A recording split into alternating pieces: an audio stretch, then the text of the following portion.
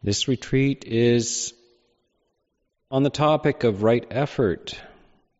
It is a sadly neglected factor of the Eightfold Path. You will go to endless retreats about mindfulness, and even that is a different expression than right mindfulness.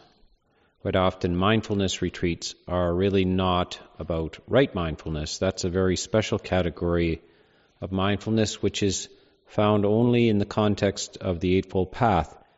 You almost never go to a retreat called right effort. There are retreats on concentration. They're rare as well. Samadhi retreats, even jhana retreats. And we've been giving extended jhana retreats lately as well. And I've given many mindfulness retreats, right mindfulness retreats, and Eightfold Path retreats, and of course, one of the big favorites, metta retreats, and the 4 Brahma Viharas, the metta, compassion, sympathetic joy, and equanimity retreats. But the 6th factor of the path is vital and is glossed over mostly, or I would say substantially misrepresented sometimes, or ignored. So this is an attempting to correct that by just going back to the basic suttas of the Pali Canon and examining the language of the Buddha for this. It's not going to be an academic retreat. This is a practice retreat, but it's very important that we understand right effort, because it is the 6th factor. The one that follows that is right mindfulness, the 7th factor, and then the 8th factor is sama samadhi, right concentration, or in fact, right jhana.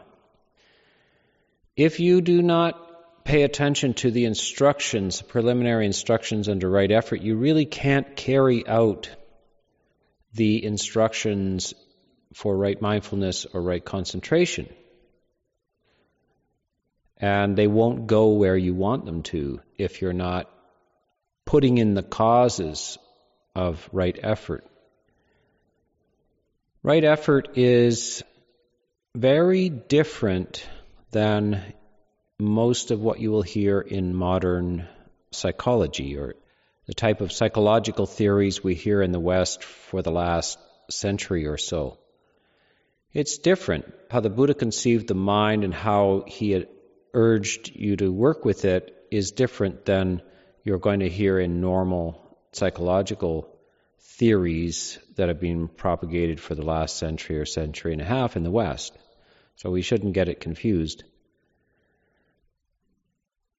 So the primary structure is this, that it is a process of cultivation. And the word that the Buddha used for what we term meditation, of course he didn't use the word meditation, it's an English word. He used the word bhavana. And this bhavana means to cultivate. It makes to become, but to cultivate. And it's what you would do with a garden, what you would do with a field. You would cultivate. There's a lot of similes in the Pali Canon, and you will see some in the Dhammapada, the beautiful collection of verses that was collected primarily for the benefit of lay people. It's kind of the New Testament of Buddhism. And some of them involved the similes of farming, how to direct water, how to channel water to the field. He talks about this process of channeling water as the mind. The mind is the same process. As a farmer knows how to get the water from point A to point B. Why am I talking about water, by the way? We have a problem with water, getting water from point A to point B here. So we're using the same kind of processes to solve this, and it's very practical. It's not enough to stare down the well. It's not enough to watch the process. It's not enough to pray for the devas to give water, etc. None of this is enough. One has to figure out how to get that water from 300 feet deep into this monastery. And that requires some very linear and logical thinking. And the way the Buddha is approaching the mind is as a mechanism that works by cause and effect. You put in the right causes, you will get the right results. And the same with the skills of farming and cultivation. There's endless discussions about this kind of cultivation. And so what we have with right effort is two aspects. One is to do with negative emotional states, and the second is to do with positive emotional states. And then the Buddha, being a great psychologist and a great teacher, articulates it in a very clear way. So you have the types of emotions and mental states that are to be prevented and removed if they are seen, if you are aware of them. And then there are positive mental states which are to be brought into existence if they're not there, and sustained if they are there, and deepened and enriched.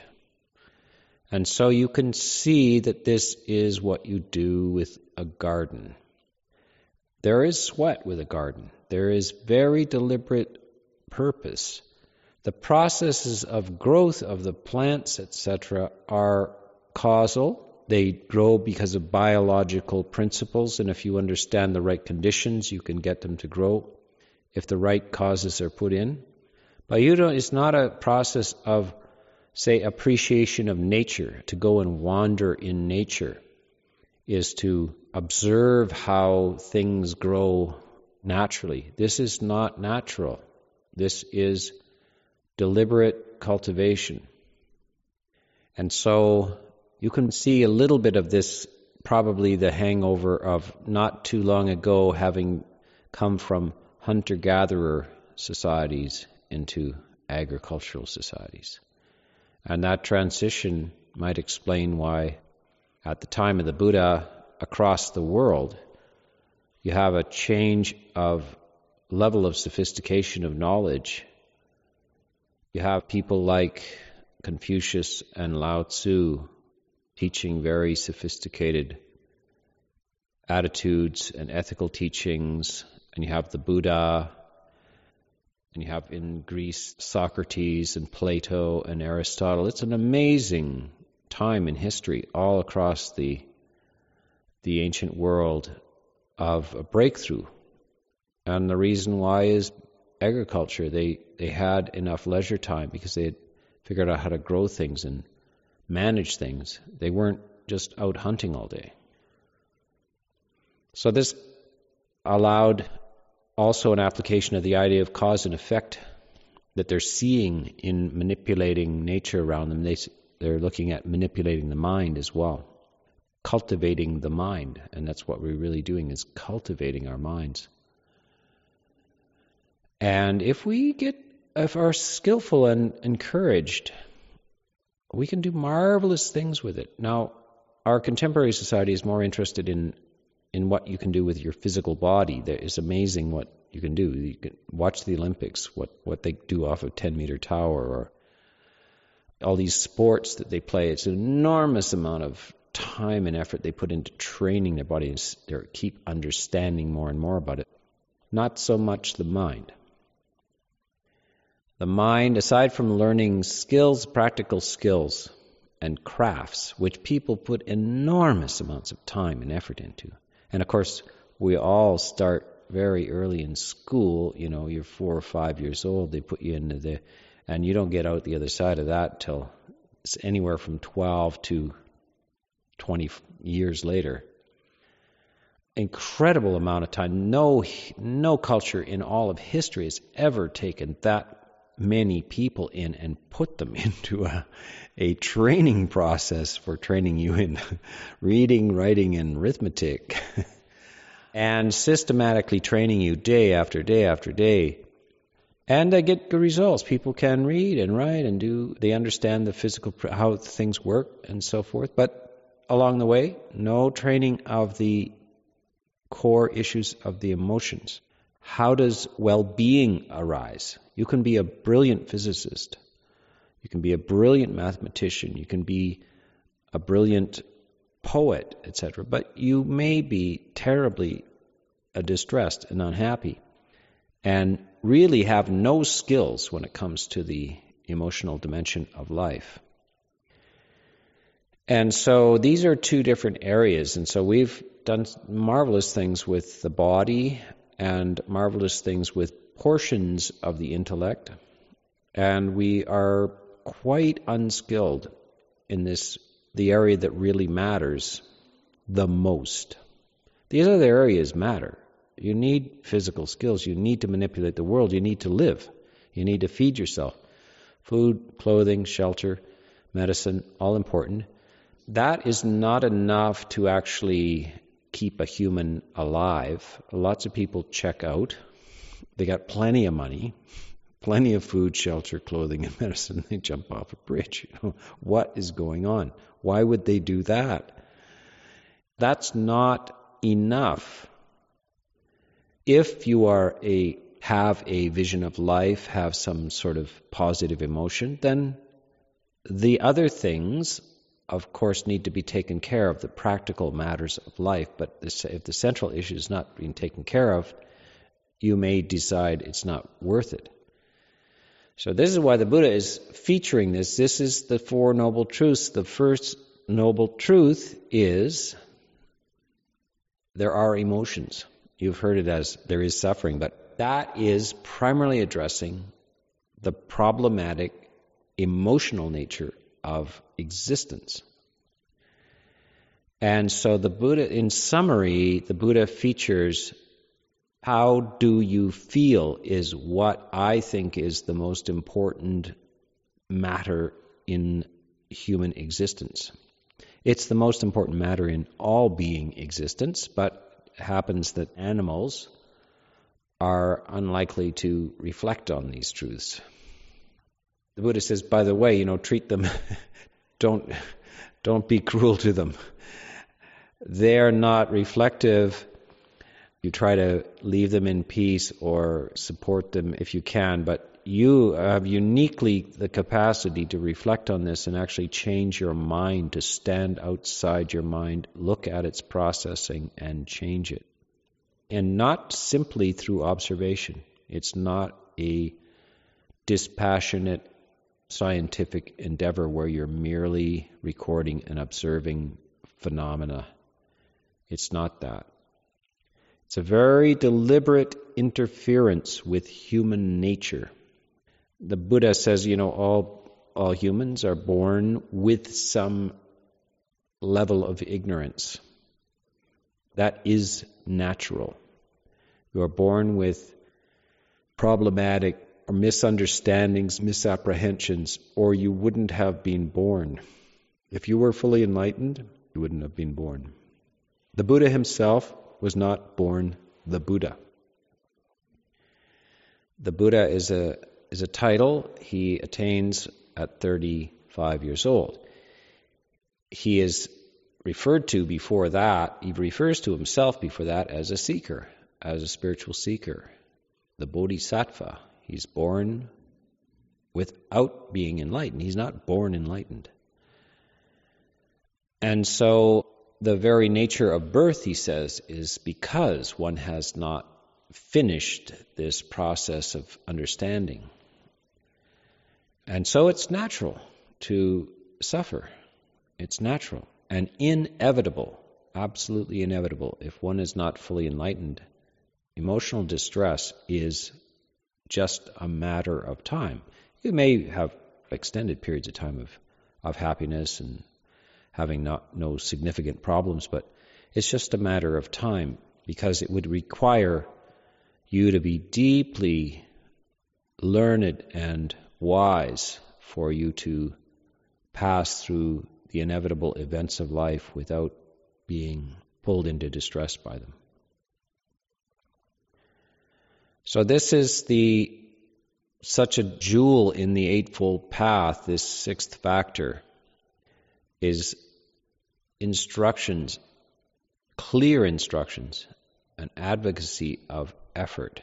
I will read out the words a few times probably during this retreat that is given, and it's quite remarkable how straightforward it is in its advocacy of effort, that the mind cannot be left in its natural condition.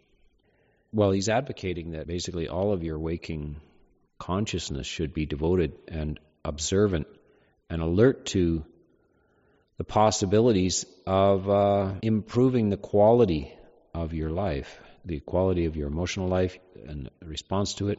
It's full-time work. That's why most of the population of the planet is never going to set foot in a meditation retreat. They think they have other things to do. There's no getting away from this. Wherever you go, you wake up beside yourself, So this is the work that must be done. You can avoid the work, you can not do it, but you cannot escape the results of not doing the work. So the work is incredibly important. It's the ultimate humane gift to oneself and others. The ultimate humane gift to yourself and others is to have this knowledge, to have processed and worked with this knowledge, and to have the results growing within you. And this transformation, this gardening process, producing the beautiful. Because there is an opposite to the distress of ordinary human life. There is an opposite, and that is the beautiful. The Buddha and his enlightened disciples, which include lay people as well as monks and nuns, arrive at a condition of continuous well-being in the midst of the real facts of life, which include illness, aging, loss, and death. All of those things are included in their existence just like ours, and yet they have arrived at a process and a vision which allows them to not fall into this grief, sorrow, suffering. There's a beautiful aspiration. Some people in modern times, you'll get arguments about this, arguing about whether that's what you should be doing with your time. The Buddha didn't try to convince people out of it. He gave some persuasive arguments, but he wasn't there to win the case. He really didn't have time to do that. This is not something that you can compel a person to do. It's only something that you can offer, and if they catch a glimpse of it, they will be motivated. But it's not something that, there's no requirement on our part or the part of the Buddha. You don't get any extra points for how many people you convince that this is an important issue. And so he doesn't really struggle with arguments or anything. He just says, look, this requires a lot of goodwill and effort on your part. I'm just telling you, if you do this, you won't regret it. These are the techniques to use, and this is how it's done. I can only offer this. I don't have to convince you. I'm just offering it. And so these are something to be studied on our own, and it's for our own sake and the sake of others. The idea that you shouldn't be using your time and effort to improve your own personal lot, that somehow that's selfish or something, is a wrong idea. I don't know where it comes from. It's in the time of the Buddha, it's just the whole culture presumed that your job was to create well-being and happiness for yourself. I mean, that's natural. I mean, well, how could you not? And then if you have any capacity or energy for it, to obviously share the fruits of your practice and understanding with others as well. But it's not likely that you can do much of that if you have not taken care of yourself first. So there is an advocacy. I mean, the perfect situation would be to be beautifully accomplished and then share whatever you can with whoever is willing to learn. Secondly, is at least to have accomplished something in this emotional spectrum for yourself.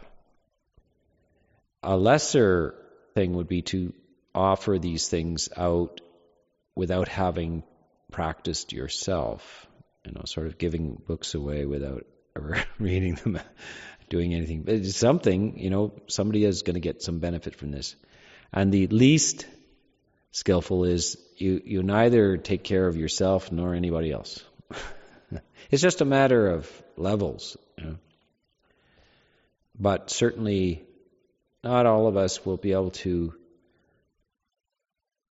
have the opportunities for sharing or communicating, or many opportunities for that, sharing or our own experiences, our own skills. But we will have the opportunity, and we should take the opportunity to internalize this and understand it well. So this is the process of cultivation, and we will spend this whole week. And when you come out the other side, you will have a considerable understanding of what right effort is.